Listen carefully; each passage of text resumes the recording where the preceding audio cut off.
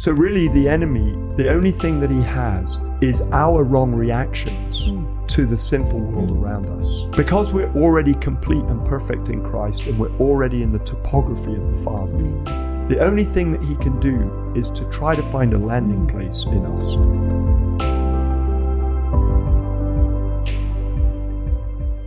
Spiritual warfare. Wow. What an enormously frightening subject that can be sometimes. And, so many people walk around in life with this sense that, man, the boogeyman's after me, or, Satan is attacking me. And the amount of times, Kate, that we hear people talk about the enemy or Satan is attacking me. I'm in spiritual warfare right now. It is just horrific. And, we don't want to take away anything from anybody's experience or perception of what's happening and so on. But it could be that our perceptions might actually be wrong concerning certain things with regards to spiritual warfare.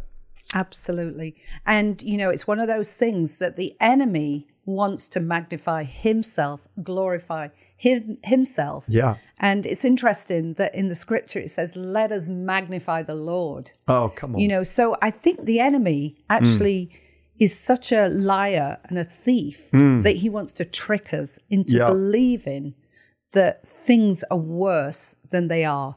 Because the truth is, because of the blood of Jesus, he's already won. He's the victorious champion king. Yes. And we've been born again, the same spirit, and we are now hidden in Christ with God. Come on, that's so good. And we spend our lives trying to discover what that really is. Yeah, that's so good, Kate. I love that so much. And, Jesus said, the thief comes to steal, kill, and destroy. Yeah. John 10:10. And we look at that and we're like, the thief comes to steal, kill, and destroy. Oh my goodness, we better watch out. We better be very, very careful to make sure that he doesn't come and steal from us, that he doesn't kill us, that he doesn't destroy us. But we easily forget that Jesus in John 10:10 actually said, but I've come that you might have life in abundance.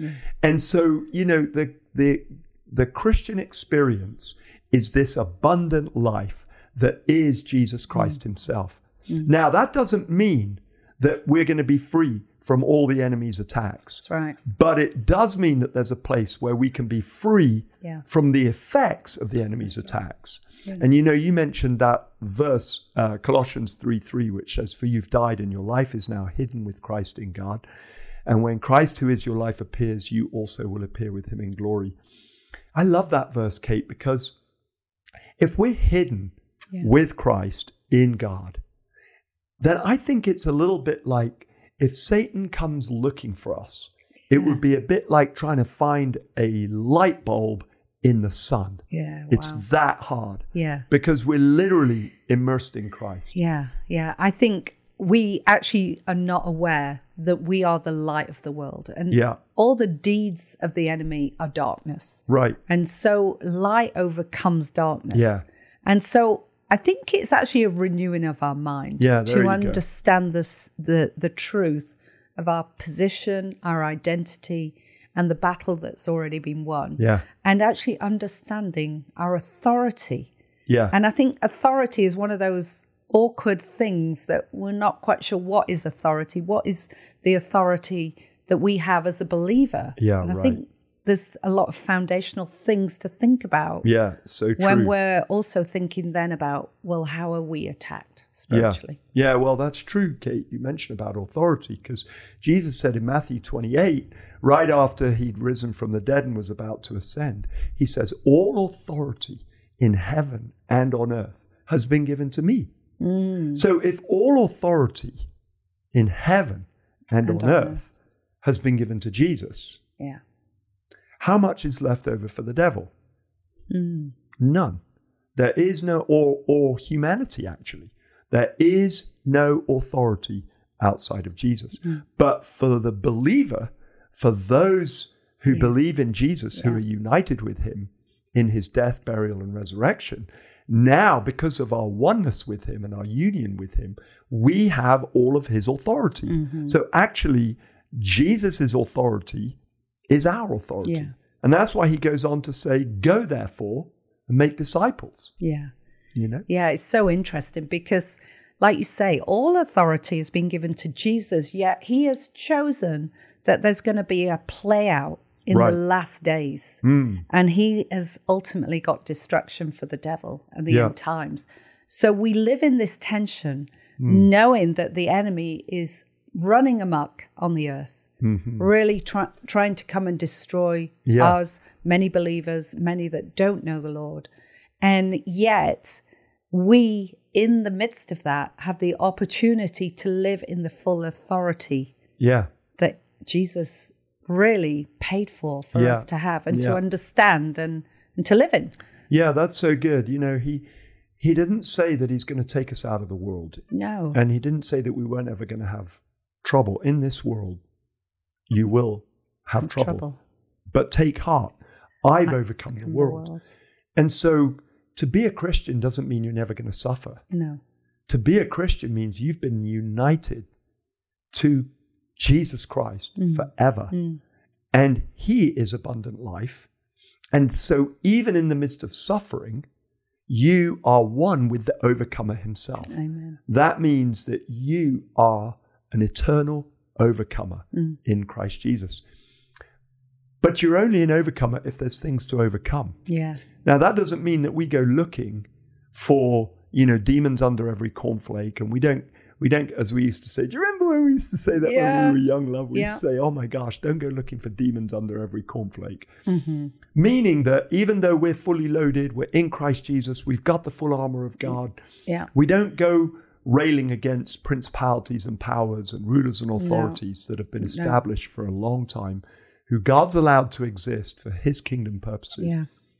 Actually, Scripture encourages us when addressing the devil like that we say, the Lord rebukes you, Satan. Yeah. And so you and I, we don't go around railing against principalities and powers, just like Jude tells us not to. Yeah. But we ask the Lord to deal with them. Yeah. And we say, the Lord rebukes you, yeah. Satan, or principalities and powers. That's right. And actually, Paul says to the Ephesians, put on the whole armor of God. Yeah. It's the armor of God. Oh, nice. It's God's armor. Right. So wow. it's the protection that he gives us. Yeah. But actually, there's an intentionality about clothing ourselves. Yeah. As we're clothed with Christ, we are also clothing ourselves with the armor of God. Yeah, that's so good. And we can withstand the attacks of the enemy. Yeah. Yeah. And being very intentional, the belt of truth, the word of God, helmet of salvation, the breastplate of plate of righteousness. Try to say that. And the shoes fitted with the gospel of peace, the sword of the Spirit. I mean, it's very descriptive, actually. Good. Yeah, the shield of faith. Shield of faith. So good, Kate. And I think that, Scripture's quite clear. And right here, you thought of a verse just as we were thinking about this whole topic of spiritual warfare. Ephesians 4:25 says, therefore, having put away all falsehood, let each of one of you speak truth with their neighbor, for we are members of one another. Be angry, but don't sin. Wow, how hard that is. It's possible to be angry, but don't sin when you're angry. Yeah, don't throw something at your spouse. Right, yeah. And give no opportunity to the devil. This is an interesting thing. Give no opportunity to the devil. So he's not saying you go against the devil, go looking for him, attack him and pull him down. No, Jesus did that all for us. But then he says, now your job, standing in Christ Jesus, is to give no opportunity to the devil. Yeah. Let the thief no longer steal, but rather let him labor. So he's not talking about the thief, Satan. He's talking about, humans. Don't be thieves. Stop stealing. But rather let them labor, work hard, earn your own pay, doing honest work with your own hands, and so that you may have something to share with anyone who has need. Well, I want to bring it back to give no opportunity to the devil. That word opportunity in the Greek, it's interesting. It's topos, which is where we get the word topography from, which topography means a place of land. It's really speaking of a place of land, like how the land lies and so on and so forth. The elevation and all the that. elevation, all of that, the topography. So what he's saying is, don't give the enemy any land in you. Wow. Don't give him a landing place. Yeah. Don't give him a place where he has authority.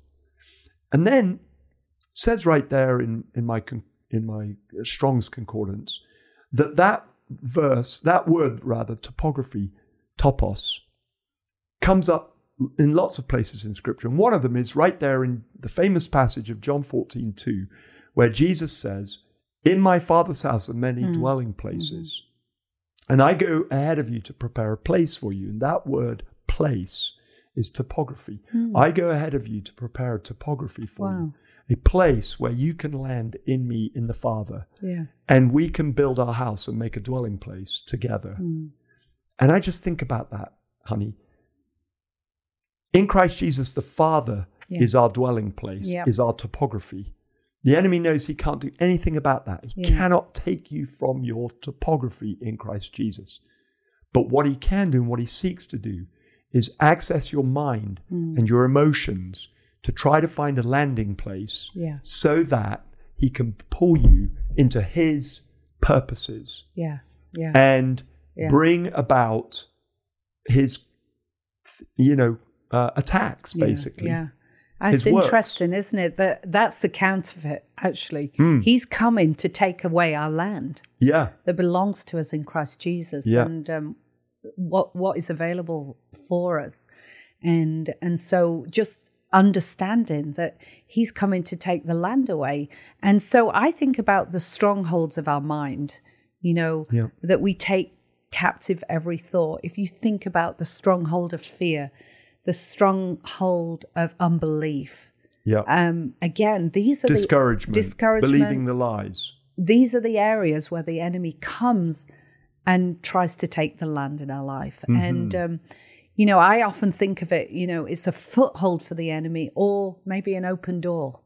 I think, we live our life in a mode of transformation, that we are being transformed in our minds, in our hearts, our emotions, even our bodies, taking back the land. How do we do that? How do we take back the land in our life? Well, I think, if we remind ourselves that our starting point is that we are the righteousness of God in Christ Jesus. Yeah. We are holy in Christ Jesus. We are redeemed in him. We are hidden in him. So really the enemy, the only thing that he has is our wrong reactions to the sinful world around us. Yeah. Because we're already complete and perfect in Christ and we're already in the topography of the Father. Amen. The only thing that he can do is to try to find a landing place in us. Yeah. And the places that he finds a landing place are in our wrong reactions to other people's sin. Yeah. For example, our unforgiveness that leads to bitterness, that leads to judgments of others, where we judge others for what they've done to us. Well, and we begin to reap what we sowed in judgment and become the very thing we judge. That's a topography that the enemy has. And also, it usually starts when we're very young, when we've had some abuse or trauma or things happen to us as children. And it sets a pattern in our life of that kind of reaction. Like if we've been rejected at a very young age, then we live with an expectation that we're going to be rejected. Right. It's like a minefield for the enemy. He can come in and attack us in that area. Yeah, so even though we're born, close the doors. Right, so even though we're born again, let's say we grew up with rejection, then we become born again, and now we're accepted in the beloved. But in our thoughts and our behaviors and our emotions, we don't live taking captive every thought of rejection and make it obedient to Christ, which is we're accepted in the beloved. If we instead begin to start living out those old patterns of rejection, we're born again, we're saved. That doesn't change, but our experience changes because now that whole mindset of rejection becomes a topography for enemy to have an opportunity through that to bring us into spiritual warfare to bring us into a place where our life in Christ Jesus, which is truth, is not lining up with in the factual areas, which is our actual experience and our perception, where we feel and are experiencing so much rejection. And a lot of it is exactly what you're saying. We're going through this whole cycle of expectation, a bitterroot judgment. I've been rejected by so-and-so. Yeah. I'm always going to be rejected. Exactly. Everyone's going to reject me. Our thoughts just are all centered around that identity of rejection. And we don't get the healing from the Father to our heart, to those trauma wounds. And often rejection can manifest as sickness in our body, some kind of something going wrong with our body because there's a rejection. You know, some autoimmune diseases stem from a root of rejection. And it's like we feel like the enemy is attacking us in our mind, our emotions, our bodies. And he's been able to allow that stronghold of rejection to run its course of destruction in our lives. And, you know, part of it is recognizing and actually being willing to go through a process of repenting for opening up the doors of rejection, or forgiving those people that have rejected us, and asking the Lord to remove the cycle of sowing and reaping in our lives. That's so good, Kate. And I'm thinking about in our own journey of our lives, you know, where we have felt rejected and found ourselves in a place where we feel lonely. And we think it's spiritual warfare. Everyone's against us. In reality, it was us rejecting the world because we expect the world to reject us. And we found ourselves right where our thoughts brought us to. But it spills over even into our finances, doesn't it? Do you remember, honey, when we had a bunch of things all go wrong? We had a refrigerator breakdown. So we had to replace the refrigerator for a couple of $1,000s. And then we had, you know, an electric pump breakdown, you know, which, you know, meant that we had to spend another couple of $1,000s. And it seemed like we were in this situation, and we were like, wow, we are seriously in some spiritual warfare here. We're under attack. What we're going to do about it? And then the Holy Spirit began to convict us that we had held some unforgiveness towards certain people. And so we very quickly decided we're going to repent and ask the Lord to forgive us, to cleanse us, and that He would of unforgiveness. Exactly. And he would extend grace and mercy to us. And it kind of stopped. The whole immediately. Nothing happened after that. So, you know, we learned the hard way. And I think, you know, for our audience today, I think there are many of you that can identify the stories that, you know, maybe I've got an open door that I didn't realize that was giving the enemy an opportunity. And we want to encourage you to ask the Holy Spirit to show you some of those areas. And, you know, before we get into that, I just want to remind and talk, Kate. I'm just being reminded of, you know, I remember a moment where right at the beginning of our time with John and Carol, way back in 2000, I think it was around October 2000, we had our very first Catch the Fire conference that you and I experienced. Of course, it was about the 6th Catch the Fire that they had held annually. And I can just remember it being just the most amazing conference, several thousand people. And I can remember the next week I'm with John Arnott, and I'm like, John, we were just on our own, the two of us in his office.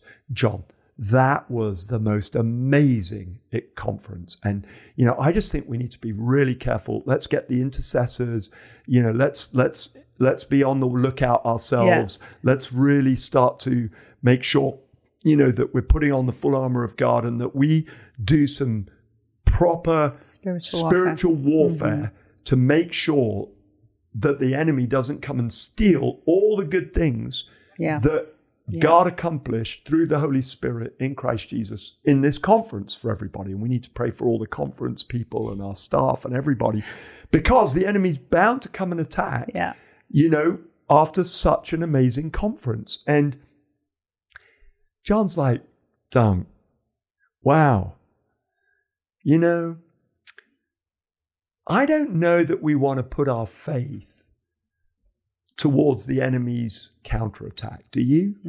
Do we really want to have faith that the enemy is going to come and counterattack us? Wouldn't we just be so much better off having faith in the goodness of God? Let's put our faith in the goodness of God. Yeah. Because you know what? I can understand why you would think that.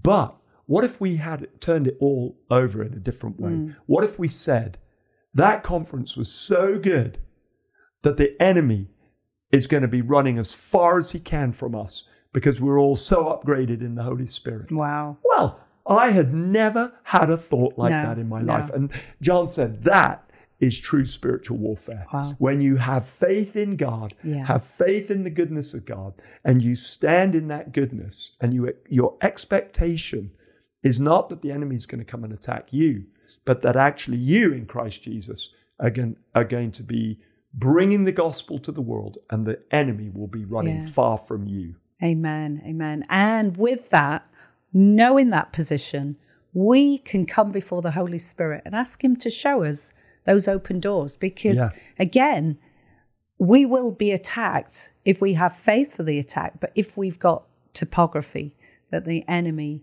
will open. So we just encourage each of you right now, as just before the Lord, to ask him, the Holy Spirit, to lead you and show you if there's any open doors of unforgiveness or bitterness and judgment, and that we would be cleansed because of the blood of Jesus, and we would have a heart of humility to be able to see where we've done wrong to others, so that the Holy Spirit can come and close that door and actually stop the enemy from coming and attacking you in certain ways. Yeah, that's absolutely brilliant. Yeah.